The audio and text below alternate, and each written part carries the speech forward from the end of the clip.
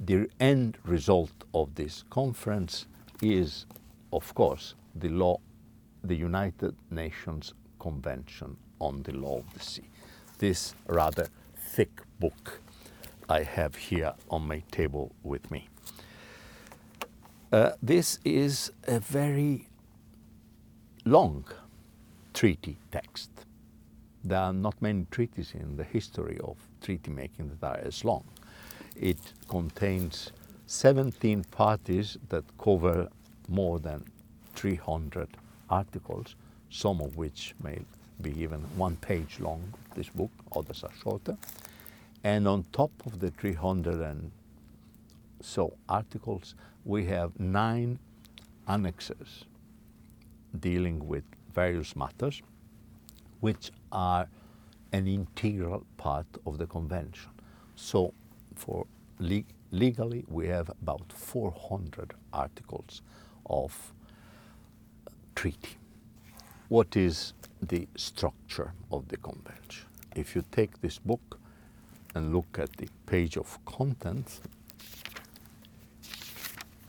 you'll see that the convention, apart from the annexes, the convention proper is divided into 17 parts of unequal length, but still 17 parts. These parts show an important feature of the convention. The approach taken is basically what we could call a zonal approach. Namely, the law of the sea is examined maritime zone by maritime zone. What is a maritime zone? Maritime zone, even though there is no definition of such a theoretical level in the convention, a maritime zone is a part of the sea for which you have to answer 2 questions. First, what are its limits? Where does it begin? Where does it end towards the high seas and with neighbors? And the second question, what is the regime applicable within it? Namely, what rights and what obligations of different categories of states prevail into it. If we take, for instance, the first maritime zone mentioned in the Law of the Sea Convention in its part 2, but 1 is just an article about the use of terms, the territorial sea. The part 2 specifies that the territorial sea is an area of the sea that lies between the baselines and a limit not exceeding 12 miles. So there is an idea of where it begins, the baseline, and where it ends, a 12-mile line. In further provisions, it explains that when there is a problem with neighbors, who can be lateral or in front, a delimitation line, a border line must be drawn. So you will have also other determinations about where it ends. And then it also says that in this area, the territorial sea, the coastal states has sovereignty. So the regime is defined as sovereignty. Sovereignty, however, subject to the convention. What does it mean? That this regime of sovereignty is not identical to sovereignty as we conceive it on the land territory. There is one main exception to the total control of the coastal state, and this is the right of innocent passage of foreign vessels.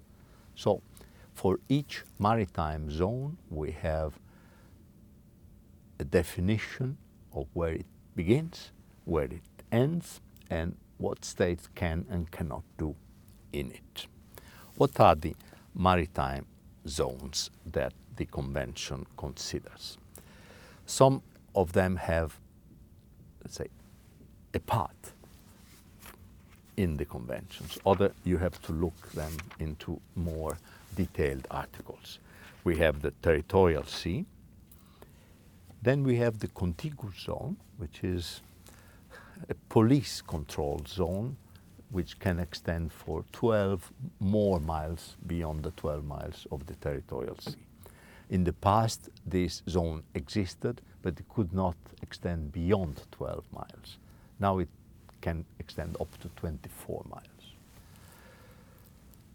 Then we have some provisions that are linked to the territorial sea, but not only to it. These concern strait. After the territorial sea, we have a new creation of the Law of the Sea Convention, a new zone called the archipelagic waters or sea. Certain states that are composed only of islands, and whose islands have a certain relationship one to another, namely that they are not too far away one from another, that not too much water remains included, but in a very generous way. The big examples being Indonesia and the Philippines, but there are many more scattered through the globe. Well, these states claimed and obtained success for their claim that they would be entitled to draw a line around joining the outermost islands of the archipelago that constitutes these countries, and that the waters included in this, which would be called the archipelagic baselines, would enjoy a very special status, which, to simplify, is similar to that of territorial waters, but in certain aspects is also similar to that of internal waters, namely even more under the sovereignty of the state than the territorial waters. Still, the right of innocent passage is admitted through these waters. But the important thing is that outside the baselines, the archipelagic baselines, archipelagic states are entitled to have all the other zones that a normal state has beyond its own baselines, namely a real territorial sea of 12 miles and the other zones I will immediately mention.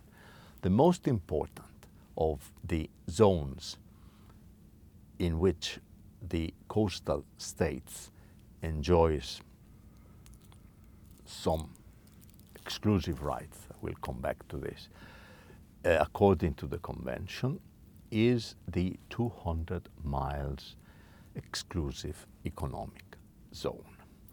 This area starts from the outer limit of the territorial sea and extends for further 188 miles up to the 200-mile limit. This is the key concept, the key new concept of the whole Law of the Sea Conference. This is where the minority of states that claim 200 miles in the desert in the 50s got their biggest victory. Of course, in the 50s, Peru and Chile and Ecuador thought of a kind of territorial sea of 200 miles. The end result was a compromise, namely, in the exclusive economic zone, all states enjoy sovereign rights for the purpose of exploring and exploiting natural resources, namely not only fish, but also oil and gas. The exclusive economic zone includes also the seabed, not only the water column. However, in the exclusive economic zone, the freedoms of the high seas, we'll come back to that, freedoms of navigation, of overflight, of laying cables and pipelines, plus other freedoms connected with these, are recognized to all states. There was a big discussion as to whether the exclusive economic zone would be a kind of territorial sea in which certain rights are recognized to other states, or a portion of the high seas in which certain rights were recognized to the coastal state. This is the kind of discussion of principle, kind of philosophical discussions on which states can disagree forever and they can never concede victory to the other side in a conference. And this indeed is what happened in the Law of the Sea conference. From what you read in the conference, the exclusive economic zone, or EEZ, is a sui generis. This is a Latin zone. It's a Latin expression that means of its own kind. Namely, it's not territorial sea, it's not high seas. And the basic way of implementing this kind of sui generis zone is to spell out what rights, what activities are under the exclusive rights of the coastal state and what activities are free for other states. This is what the Convention attempts to do in listing the rights and the freedoms. But still, the delegates were perfectly aware that some activities may not perhaps be included in either list, perhaps because these were new activities that would have developed in the future. And so the big fight was what would be the default rule. What about the activities not given to the sovereignty or sovereign rights of the coastal state and not attributed to the freedom of all other states? And this, of course, was the political question on which nobody was disposed to concede. And at the end, through the ingenuity of the main delegates from Mexico, Ambassador Castañeda, and Norway, Ambassador Findenes, a way out of this dilemma was found with Article 59 of the Convention, which transforms the dilemma from a problem of substance into a problem of procedure. It says basically that when there is a conflict between between states, as far as the use of the EEZ that is not attributed to the coastal state or to the freedom of all other states, the conflict should be resolved on the basis of equity and in the light of all the relevant circumstances, taking into account the respective importance of the interests involved to the parties, as well as to the international community as a whole. So the problem was restricted to a situation of conflict, so if nothing dramatic happens, there was no need for a rule. And then is a conflict that should be resolved. It doesn't say by whom. It doesn't say that a judge would resolve it, even though perhaps it could be submitted to a judge, or that has been to be resolved peacefully by negotiations of the parties. But what is interesting is that the principle should be equity, should be the interests of the parties, the respective importance of the interest of the parties. So there may be that for one party the interest involved is relatively minor, for another is vital. And so this could be an important way for allotting in a specific case the jurisdiction on one side or another. But not only the interests of the parties are to be taken into account. Perhaps there is also to be taken into account a general interest. Let's make perhaps an example. One of the possible activities of this kind, not attributed either to the coastal state or to everybody else, would be the removal of archaeological objects beyond the limit of 24 miles, because within 24 miles there is a special rule. Well, here the coastal state can have certain claims, and other states can also have certain claims invoking the freedom of the high seas. let's imagine that a certain artifact, let's say an ancient statue buried on the seabed since century, is recovered. But who will keep it? The discoverer, the coastal state because it's near to it, the state of the cultural origin of the statue. This has to be assessed on the basis of the relative, the equity and so on. But certainly there is also general interest to be considered, namely that of the international community, which probably wants to study this statue, wants to see it in a museum and things like that. So the only solution that would be contrary to the interest of the international community as a whole would be to cut the statue in two, which would amount to destroying. Maybe if there are two statues, you could discuss whether to send one to one state, one to another, even though it would be wrong too, perhaps, culturally speaking, to separate them.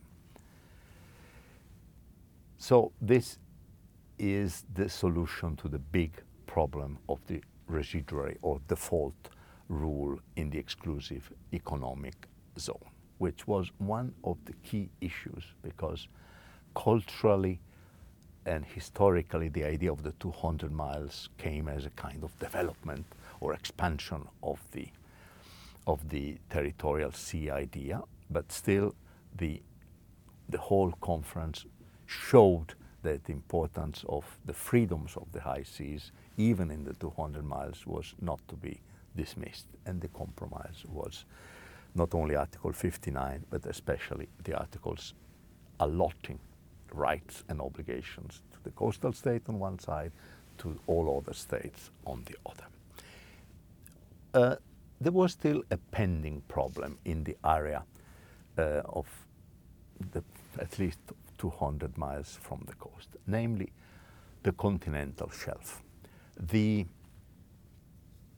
Law of the Sea Conference of Geneva in 1958 had adopted the concept of the continental shelf, namely the coastal state would have sovereign rights on the seabed adjacent to its coast up to a limit of the depth of 200 meters of water, or even beyond that if exploitation was possible. It was a very vague and imprecise limit. Still there was the concept that sovereign rights on the seabed adjacent to the territorial sea. And what about this concept now that the 200 mile space there were sovereign rights on an economic zone that included not only the waters but also the seabed, namely the continental shelf? Well, the first instinctive answer that came to the mind of many delegates was we don't need the continental shelf anymore. We have the economic zone, it includes the shelf, the former shelf, and the water column above it. However, this was not what was decided by the conference. The conference, if you look at decided that it would be an economic zone and also a continental shelf. Part 6 of the convention, that comes after part 5 on the economic zone, is indeed entitled to the continental shelf. And why was it needed to have a separate concept? Well, the basic idea is the following. The new concept of the economic zone is a zone that states can claim through an express proclamation. States are not born with an economic zone.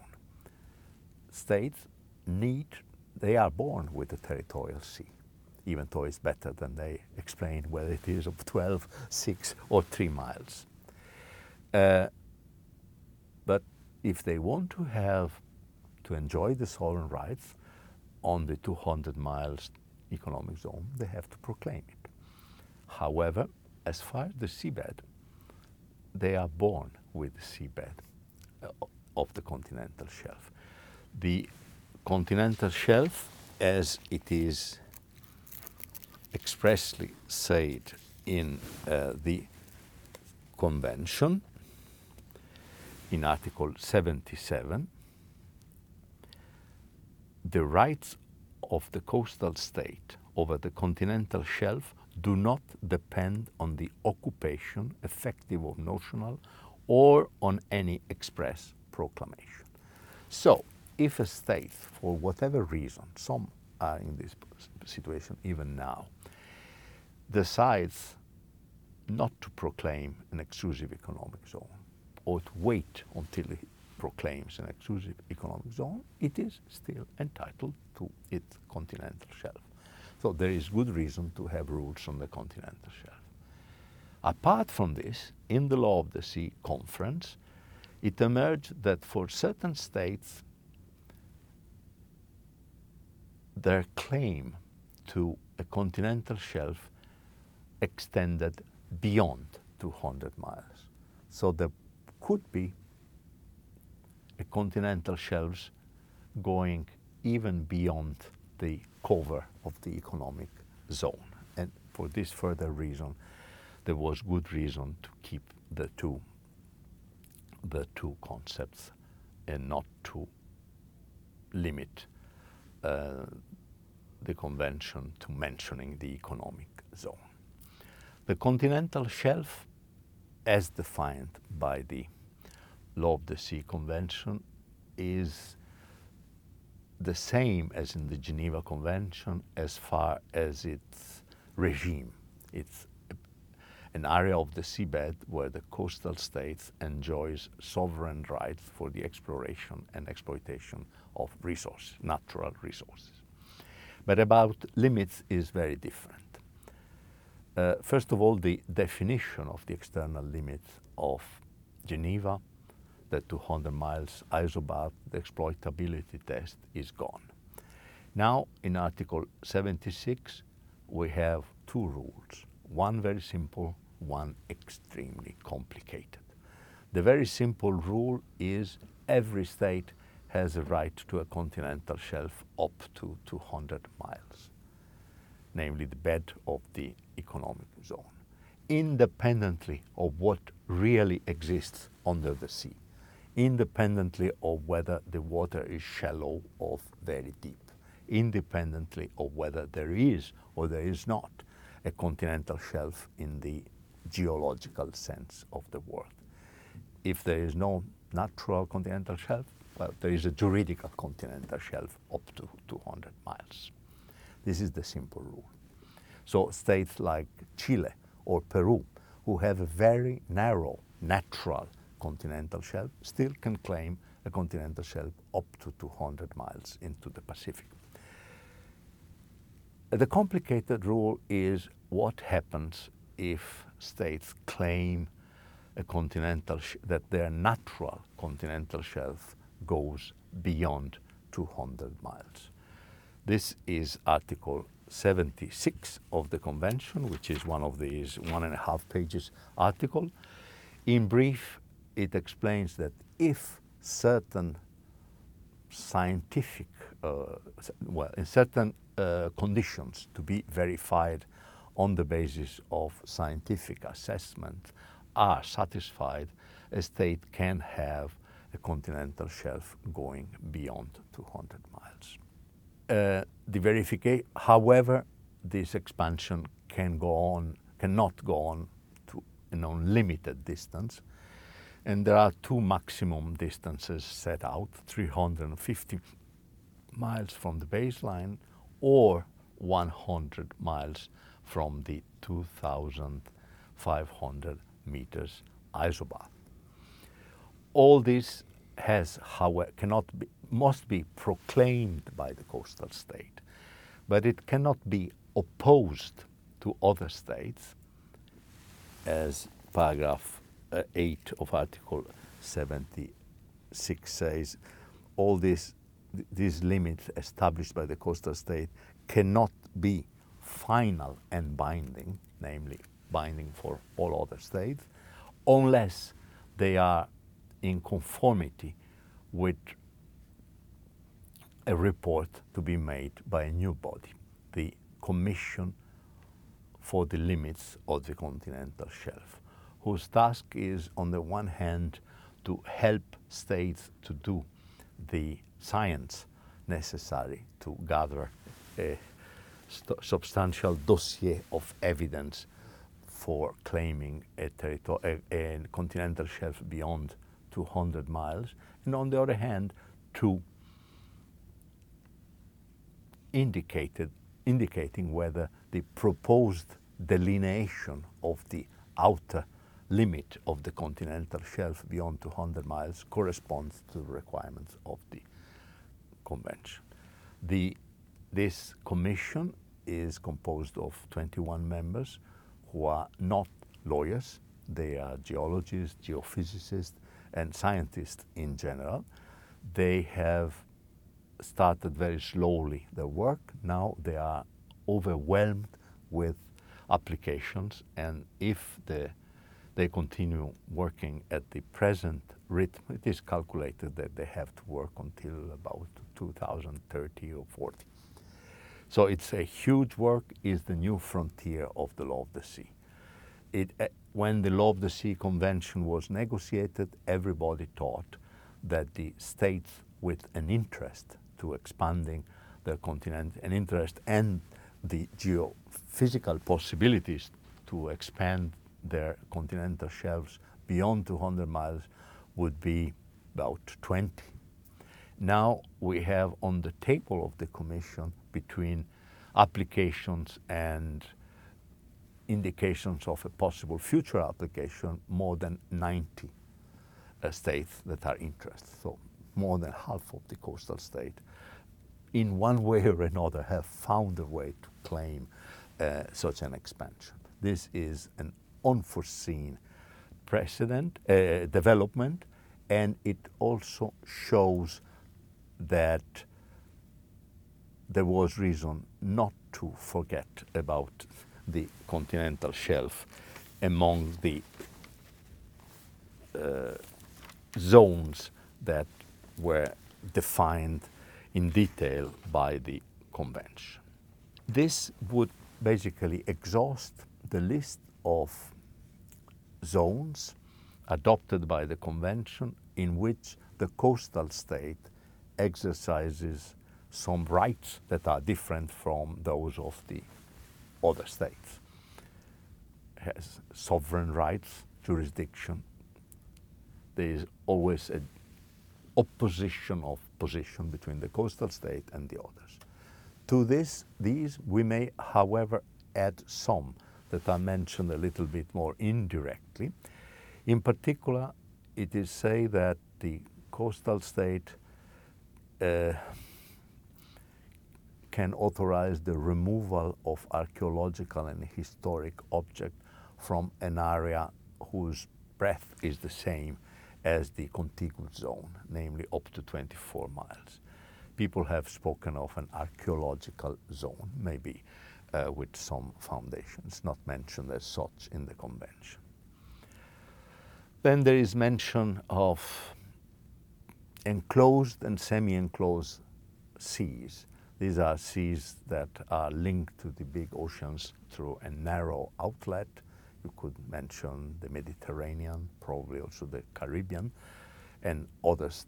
And here there are no hard and fast rules, but an indication that there is a need of cooperation between states in many fields, especially science, environmental protection, not delimitation, even though at the beginning there was some talk about this. And then there are, in fact, not in the convention, other zones that are not mentioned in the convention. For instance, fishery zones. Zones sometimes up to 200 miles when the coastal state claims exclusive rights on fisheries. Or environmental protection zone, science protection zone, defense zones. How do we judge these unmentioned zones as far as their compatibility with the convention and with general international law is concerned? Probably the answer is that if the rights and duties claimed in this special zone, like a fishery zone, are included in rights and duties also included in some zone that is recognized. For instance, the rights of a fishery zone corresponds to part of the rights a state can claim under the economic zone. Well, then these are partial economic zones, these are partial zones. There is nothing wrong by claiming less than all one could claim.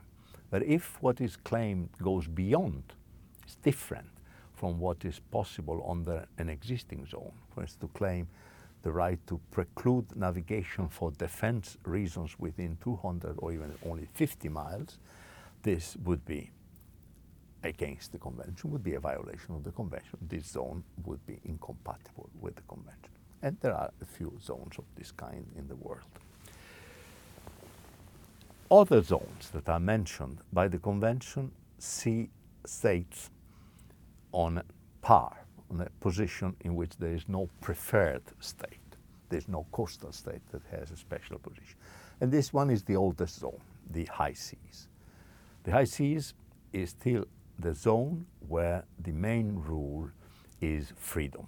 All states have the right to exercise whatever activity they wish to exercise, the only limit being that they have to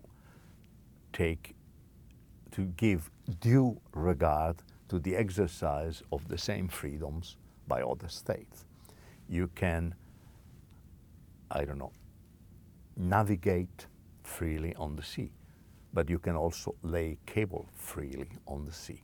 And if the two activities might be in collision, there must be ways to conduct both without too much inconvenience for the other. Still, the high seas of today is not the high seas of the time of the Geneva Convention, not to say of 300 years ago. We could say there is a smaller high seas, in part, because, of course, the exclusive economic zone is not high seas. So the high sea become beyond the limit of 200 miles. But so for standard purposes, even the exclusive economic zone remains high seas, because we have seen certain freedoms of the high seas, not all of them, are recognized to all states, also within the economic zone. These are these are freedom of navigation, freedom of overflight, freedom of laying cables and pipelines, and connected freedoms. However, freedom of fishing prevails on the high seas, but doesn't apply to the exclusive economic zone. Freedom of scientific research, the same, applies in the high seas, but not in the economic zone. And not only has the high seas become smaller because its contours have moved 200 miles inwards, but also the bed of the high seas has changed nature.